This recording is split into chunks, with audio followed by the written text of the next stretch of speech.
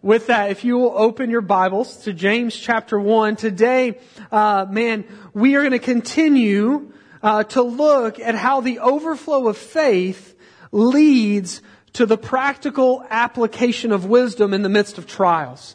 Even as we just prayed, we have a brother and sister in Christ who are walking through a trial, and we all know that there are seasons in life. Some of you right now, I would probably argue all of us to varying degrees are walking through trials, and so what are we going to do with that? How are we going to carry wisdom that leads to, this practical application of faith in our lives? And so if you remember from our time, really starting this series last week, I shared that James, which is, James, if you were to put it in a category of Scripture, it is a book of wisdom that really presses active faith. It's not just, hey, here's some coffee cup verses, or here's some just things that'll make you feel good. There are many things in this letter that are going to, really just kind of hit us in the heart. They're going to bring a lot of conviction. Which is really good for our lives, but it is a book of wisdom that presses this active faith. But I shared as we started, because we are naturally doers, right? Like when we, and that is by nature really, honestly, often how many of us, probably all of us were raised. It's this, we are doers for identity, not from our identity, right? So the gospel calls you to do in light of who Jesus says you are. But oftentimes when we hear the word do or be a doer, it is so that you can gain some sort of identity. You can aspire to hold some value that you don't believe you can get anywhere else. But the good news of Jesus is, your value is found solely in Him and Him alone. And so my hope is that as we journey through this book, really what we would begin to understand is that the implications of the good news, that they would be revealed in such a way that we would experience and know not only this good news of the gospel, that it wouldn't be just some tagline or some ticket that we would punch for eternity, but that it would be the real transformative power of grace that would give us even the right heart to begin to obey what God is going to call us to in His Word. You see, we saw this last week when James shares that he says, look, you should count it all joy, which goes against everything that our heart really wants, that are usually what we're bent towards, but we should count it all joy when we experience trials. Knowing, James says, that through the testing of our faith, he says two things: steadfastness, which is fortitude, and maturity begin to be developed. But what I think, and really is maybe at times for us more pertinent, is what he responds with after saying that. You see, because when we talk about fortitude or steadfastness, or another definition of it is toughness, like we kind of get that, right? I know for me, like most of the time as a parent, like when my kid falls on the ground, what do I tell him? Hey, get up and just be tough. Because that's what I was told, right? Like, dust it off. You're not bleeding. I've had worse cuts on my eyeball, Kyle. Like, that's what I was told as a kid. Like, get up. Be tough, move on, grow up. And so we get really an unhealthy version of that. But really what I love is that at the beginning of James 1, the source of what James is talking about, the source of our response to trials, is not found in being just toughening up, in just growing up, right? And rising above. Rather, it's in asking for wisdom in the moment, knowing that God will give generously to those who ask in faith. You see, the reality is that you can, and we often do, respond to trials in a lot of ways that, while diligent, are reactive, double-minded, and ultimately foolish. Whereas faith in the person and work of Jesus leads to a diligence that is proactive, because it's founded in the good news of the gospel. It is dependent because He is our only source of hope. And as we see in the passage, it's actually wise. It's this type of proactive and dependent need for wisdom that leads us into the next part of the passage, where we're going to find that James he's going to continue to build out how to respond to trials with this active faith. And what he's going to do today is he's going to combat three different lies. These three lies, man, they happen in a variety of seasons of life. But man, specifically when we experience trials, and to those that James is writing, this is what they're dealing with. And so he's going to combat these trials by combating these three lies. And the three lies are as follows. First, money or riches will fix your problems. Secondly, in the midst of trials, giving yourself over to the numbing power of sin will mask your problems and cause you and give you the ability or the freedom to blame others. That's a lie. And then finally, because you are in this trial, and because what James is going to talk about, oftentimes we'll think God is tempting us. God must not then be very good. And so we should put our faith in ourselves as our own gods. I shared it last week. Like, you have to, when you live this way unwisely, you have to look out for who? I got to look out for me, myself, and I. And so with that, let's begin with line number 1 by reading verses 9 through 11. James says this: "Let the lowly brother boast in his exaltation, and the rich in his humiliation. Because like a flower of the grass, he will pass away. For the sun rises with its scorching heat and withers the grass. Its flower falls and its beauty perishes. So also will the rich man fade away in the midst of his pursuits." Okay, so following our time last week where James lays out the need to ask for wisdom, what we get here is this paradox in verses 9 through 11. Now, a paradox is a statement that when you hear it up front, it seems contradictory, but it becomes increasingly true when you meditate upon it. As you begin to understand it, as it begins to reveal itself. So, an example of that we could move to is giving is receiving, right? Now, if you tell a child giving is receiving, what are they going to do? They're going to be like, "You're a liar," right? Because it's all about receiving, right? But if you tell an adult, depending on the adult, right? Like, there's this understanding as you grow, like, no, man, there's something about being able to give to others that, man, I actually receive something that's at times far greater than a gift that's given to me. Than just getting and receiving something. And so this paradox, when read, when we hear these words, "Let the lowly brother boast in his exaltation and the rich in his humiliation," man, when read separate from the context of the passage, as you read, he's talking about, if you want wisdom, ask of God, but don't be double-minded. Oh, and let's talk about the rich and the poor. Where in the world is he going? But remember, James is not presenting randomness. He's seeking to combat the lies that are attached to the suffering being experienced by these Jewish Christians that are scattered abroad in the first century. Remember the diaspora that I talked about. They have not only been persecuted and scattered geographically, which again was a fulfillment of Acts 1 verse 8. "You'll be my witnesses in Jerusalem, Judea, Samaria, to the ends of the earth." But also, they've been swindled, they've been taken advantage of financially, and really, they're in many cases seen to hold less value than a slave. You see, these are likely an impoverished people who really, because they're likely like us, they would like nothing more. They would long for nothing more than to have the financial means so that they might better deal with the struggle that they find themselves in. You see, the thought or the lie is, if we just had money, we wouldn't have the suffering we have now. Right? Man, for us today, like, money fixes everything. Y'all are like, no, it doesn't. That's what we're going to talk about. But that's what the culture says, right? The culture says just throw money at it. We've got enough. And if not, guess what? We just make some more, right? Like we just throw it at it. Money will fix it.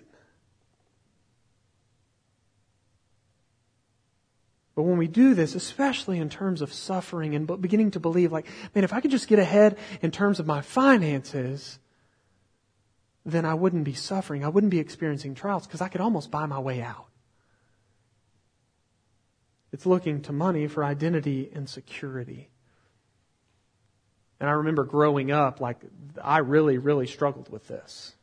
I remember growing up, we didn't have a ton, but I remember I would dream. I would daydream. I'd be like, man, for me, it was simple things. If I could just live in a house that didn't have to be moved in on wheels. Right? I'm good, if I didn't, I remember the biggest fight me and my mother ever had was when she took me to get a cell phone. And we got there and her credit wasn't good enough. And so she said, well, you're only going to get a prepaid phone. And I flipped and told her no. In my pride, I didn't get a phone until I was 18 because I was like, I'm not getting a prepaid phone because what if I run out of minutes? People are going to look down on me. They're going to make fun of me. There were countless times that, man, if I would believe if we just had money, I wouldn't have the struggles I currently have. Or at least in the midst of the struggle, I would have money. But you see, in great paradox fashion, and James reveals to us the upside down truth of the kingdom. What he says, when faced with suffering, he says, let the poor boast in their exaltation. What he means, that word exaltation, let the poor boast in their eternal riches. He's talking to believers. He said, hey, you are poor, boast in that which is in eternity. He said, but let the rich in their humiliation, let the rich, those who don't trust in God but are trusting in money, he said, the only thing they're going to exalt in is their momentary riches. Seems a bit backwards, does it not? But when you look at it, and in life, in the midst of suffering, in real, true suffering, what you can see is the unhealth, the escape, and the destruction that grief and pain can wreak upon one's life, especially when money's involved. And if you don't believe me, if you haven't experienced it, have to deal with someone's estate and will after they pass away. You wouldn't believe how quickly the gloves come off. I've experienced it. I remember the night my grandfather died, we're grieving. And he lived in a town where everyone in our family lived really close. And so within 30 minutes, everyone's there. And we're all kind of grieving, and as they make their way in, but the thing is what I found is that really quickly, suffering, people began to try to escape suffering. They had to get away from it. And so what happens is I'm walking into the kitchen and I walk into a conversation, not 30 minutes to an hour, after my grandfather has passed away. They haven't even taken him out of the house yet. And there's a conversation going on where there's a member of my family that's giving financial tips for stock market prosperity. And I stopped and I looked at them and they kind of looked at me and they made some comments and I made some comments. But what I realize now is that in the moment, because in the moment I was angry, I was shocked, I couldn't believe the blindness. But now I hurt because what I realize is that in the moment, while they didn't believe they loved money, they believed that money was simply a tool of comfort to escape the current suffering they felt.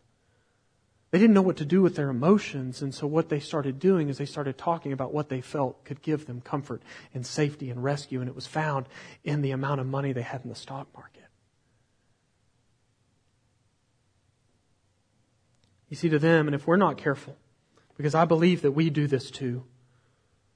We tend to look at money. We tend to look at the rich. Which, when you think about that, living in America, we live in first world problems, right? In comparison to third and fourth world countries, we are rich, right? But we can look to the rich as those who seem, we can look at them and say, man, they must have it together. And we can begin to believe that, because of their means, they don't experience suffering.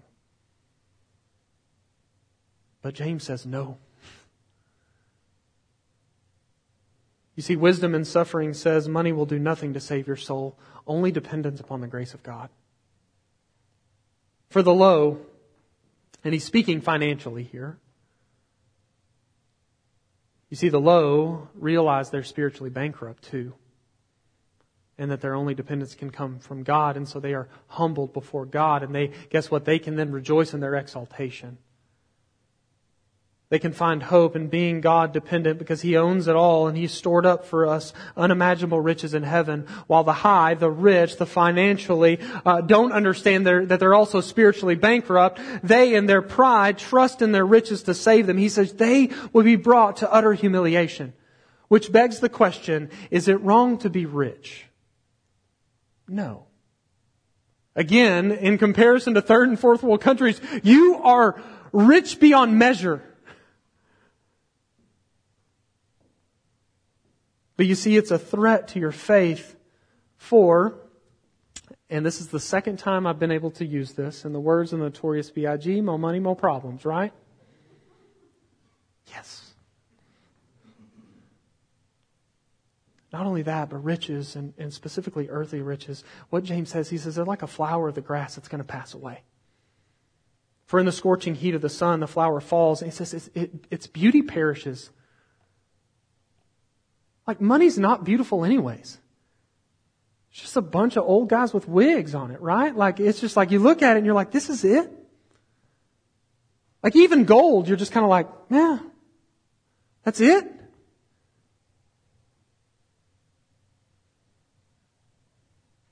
But life, and by life I mean the life we live today, what we have to realize as a part of this is life is transitory and fleeting. It's here and then it's gone.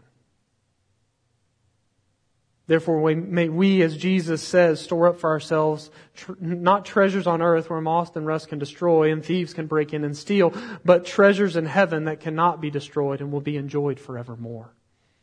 Guess what? There's a greater inheritance.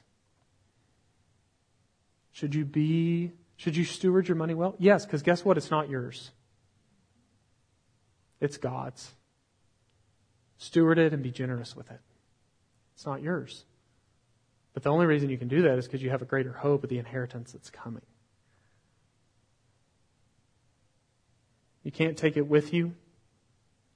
Guess what? Money can't buy your freedom. Ultimate freedom. And it won't be enough to escape all suffering, because no matter how good your insurance is, no matter how built up your 401k or IRA is established, death is the only suffering that cannot be bought by monetary means. It is only by faith in Christ that we find wisdom and riches that sustain us through suffering, for they do not compare to the riches of the glory that are to come. And the reason we know this is because of the cross. He sacrificed everything.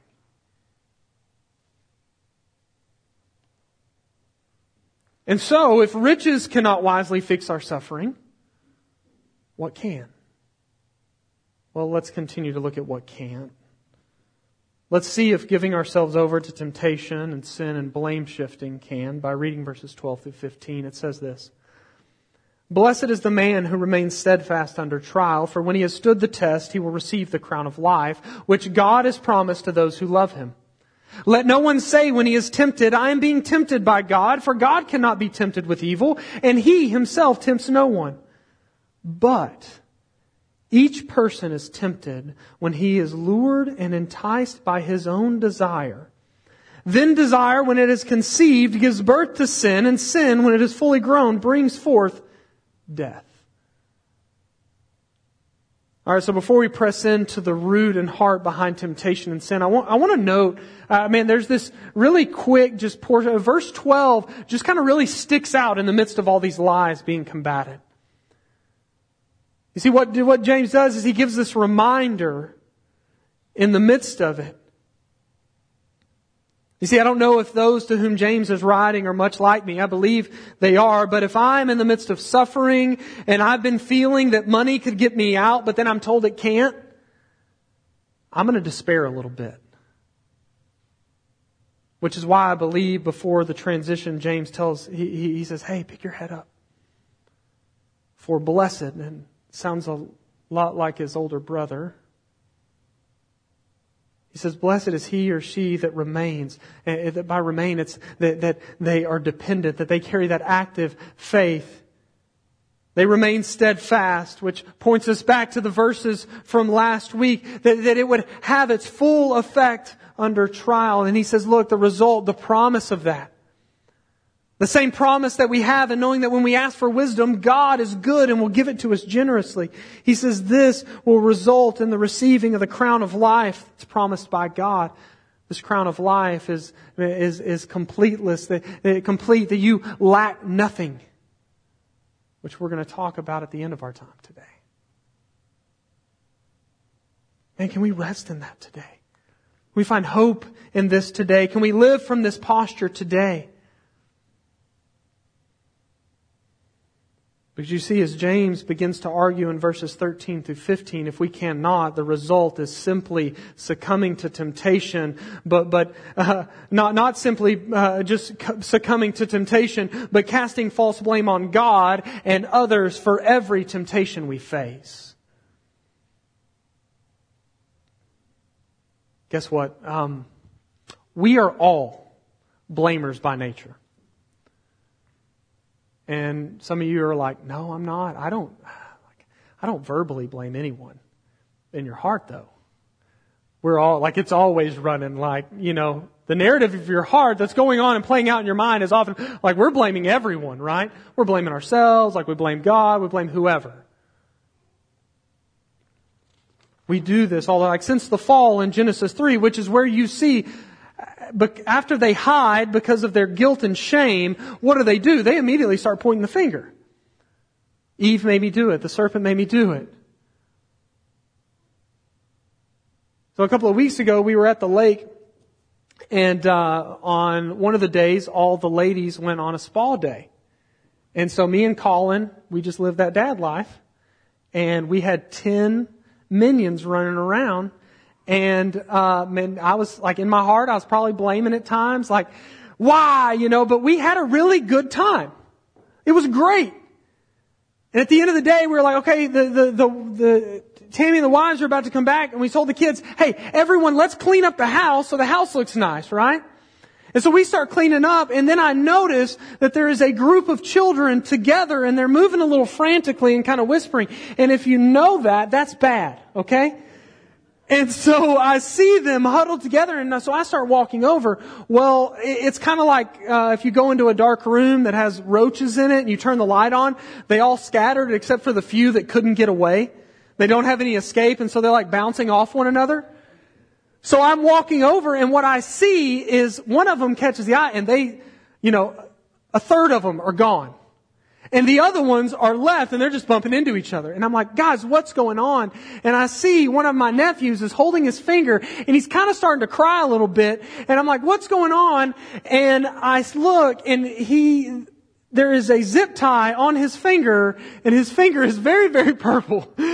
and I'm like, what happened? Immediately, if they would have had guns, they would have just shot each other, right? Like it was like, boom, boom, boom, boom, like throwing each other. They did it. Like everyone is casting blame on each other. And I'm like, no, stop. What happened? One of them says, well, he did it. I'm not going to name any names, right? They're starting to get old enough to where I don't want to embarrass anyone. He did it. And the person that was blamed said, I did not. And so I said, well, we'll figure this out. Give me just a second. And so I take my nephew over, and it's either, hey, we're going to cut this joker off with a knife, or if we can find some scissors. I was able to work it off his finger, and I sent him on his way. And then I go into the other room, and the one that's been blamed is upset. I said, hey, what's going on? I didn't do it. I didn't do it. He did it. He did it to himself. Okay, let's go talk about this. So I get them together and I say, hey, did you put that thing on your finger? And the first thing was, no. I said, did you? Yes. I said, bro, don't blame others for your mess. Like, your unwise actions, okay? Like, don't do that, right? But when it comes to suffering, and more specifically when it comes to our response to suffering, which is often that we fall into temptation that leads to sin because we want to what? We want to escape, we want to numb, and we want to avoid what we're dealing with. Man, we are the best. And I'm not saying that because we're from Texas and we are the best. Like, this is a collective thing. This is the one thing that everyone in every other state, like, it's like, yes, you're a part of this.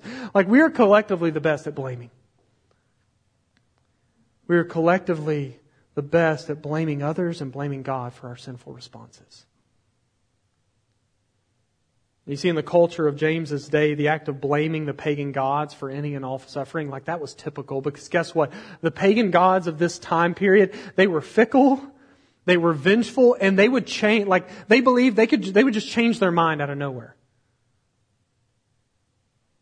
And the people of God who are around this culture, they see this, and because they've seen it, and on the surface, like what it is, it's an out for them to be able to cast blame. It looks pretty good. It seems like an easy out, but James warns against it. What he says, no one should say when they're tempted to sin in any context. Specifically, again, he's talking about suffering here. He says you shouldn't say that you're being tempted by God. And his grounds for this, what he argues, he says God, who is holy, meaning that He always does what is good, right, and perfect. He says God cannot be tempted, therefore He cannot tempt anyone. You see, a perfect God who tempts others towards imperfection would not be perfect and in turn would not be God. But what we do know is that while God does not tempt us, He does test us in order to, as one writer states, to prove and improve our character. I mean, this is the story of Job, right? This is the story of all who follow Christ. And so he lays out this definitive statement when talking about the character of God in the midst of our suffering. And then he presses into both the source and the course of temptation that leads to sin. And so listen to what he says about the source. The answer, according to James, is not the devil, it's not other people, it's not God, it's your own heart. That's right. You see, while Satan is ever tempting us to sin, the root of our problem is our own evil hearts. And that should not surprise us, but guess what? It does, right? You ever get confronted in your sin, you're like, me?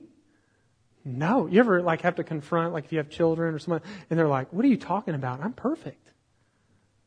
They made me do it. That darn devil again.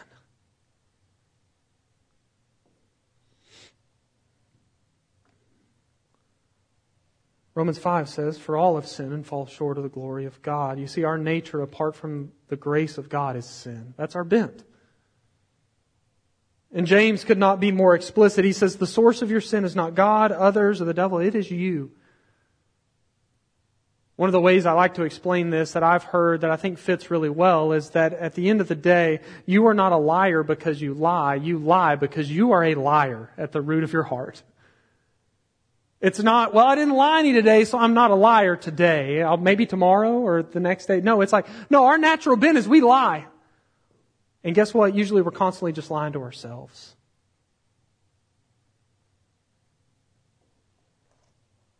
And so we see the source is our heart, but look at the course.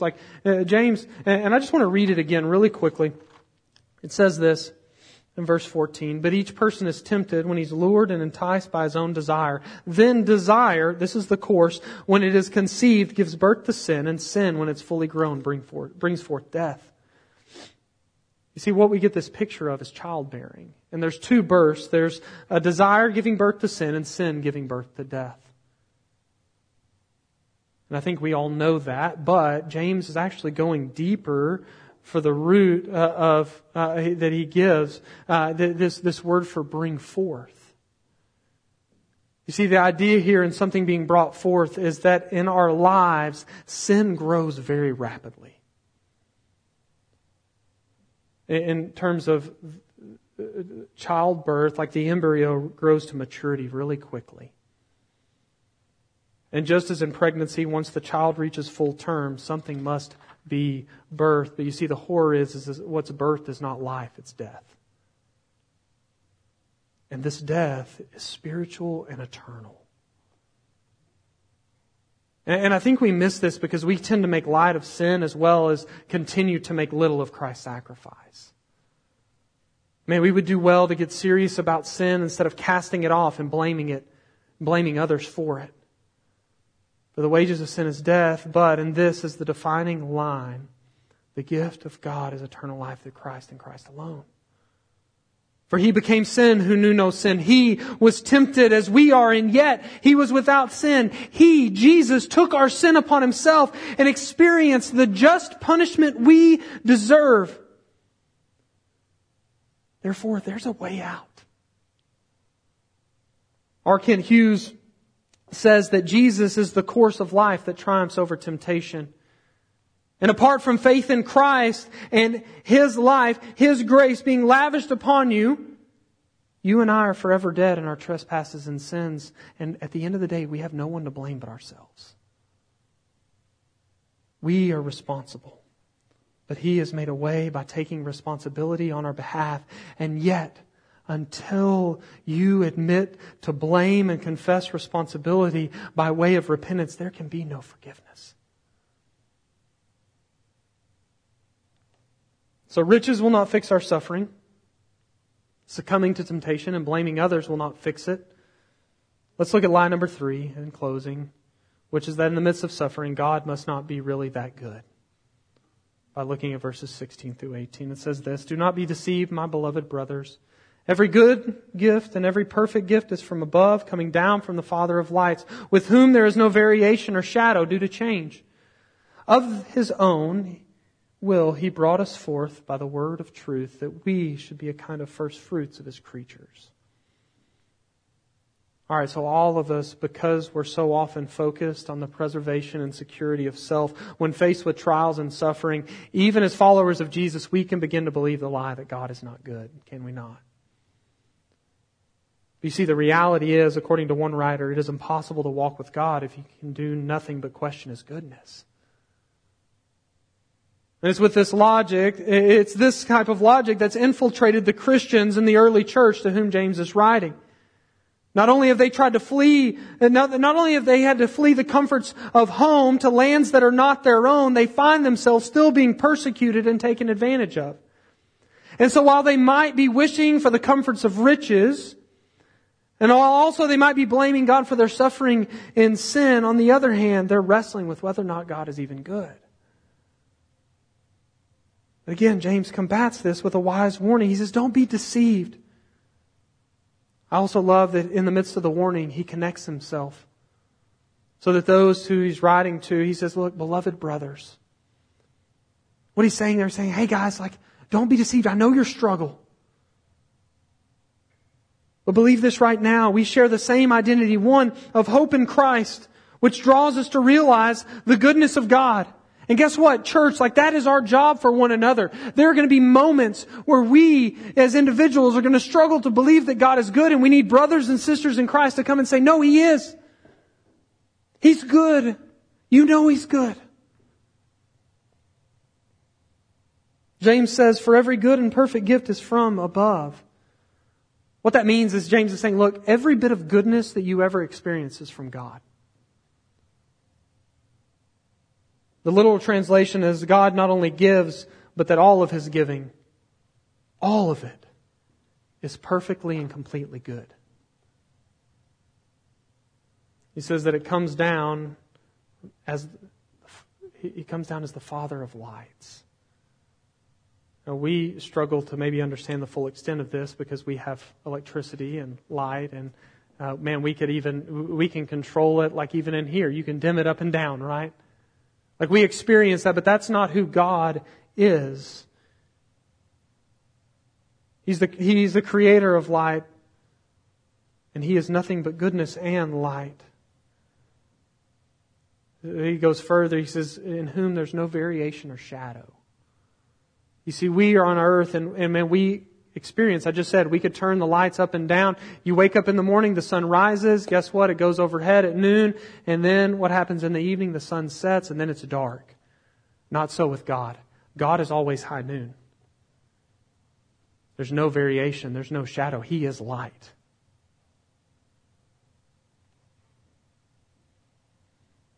God, according to James and according to the good news of the gospel, is infinitely and utterly good, meaning that guess what? God's not growing in goodness. It's like, well, He's good today and He's going to be better tomorrow.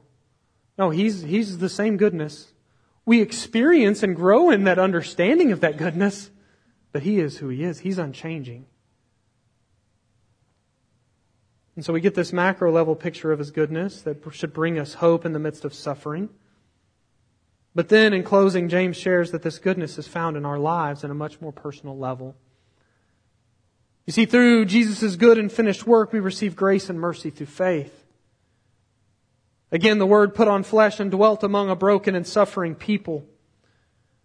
For we, by God's grace, who once walked in darkness, have seen what? We've seen a great light. He came and suffered for us. And just as these to whom James is writing, he says, hey, you who are suffering, you who are in the midst of trial, he says, you're the first fruit of creation. The first fruits of God's ultimate work of good through His Son. And what we know today is that we who are in Christ today can find hope that His goodness is still good. It's never changing, and therefore in the midst of suffering, we don't have to look elsewhere. Today you can rest and cry out for wisdom to a God who freely gives to those who ask in faith, because while we in and of ourselves are not good enough, He is. That should bring hope for today. Not only that, that should make us wrestle with where our eyes are turning in the midst of trials. So I'm going to have Jordan come back up. I think as I think about a response for today, is that one, that we would rejoice in the hope that we have in Jesus, that He is enough and that He is good, but that maybe today, maybe for you need to spend some time late, like you're in the midst of trials, or maybe you just know, man, my common response to trials are these certain things, these lies that I run to. And I want to encourage us to lay those lies at the feet of Jesus in repentance, cry out for wisdom and faith. Today for you, if it's money or you fill in the blank, if you believe something other than the grace of God will fix your problems, you need to lay it at His feet today.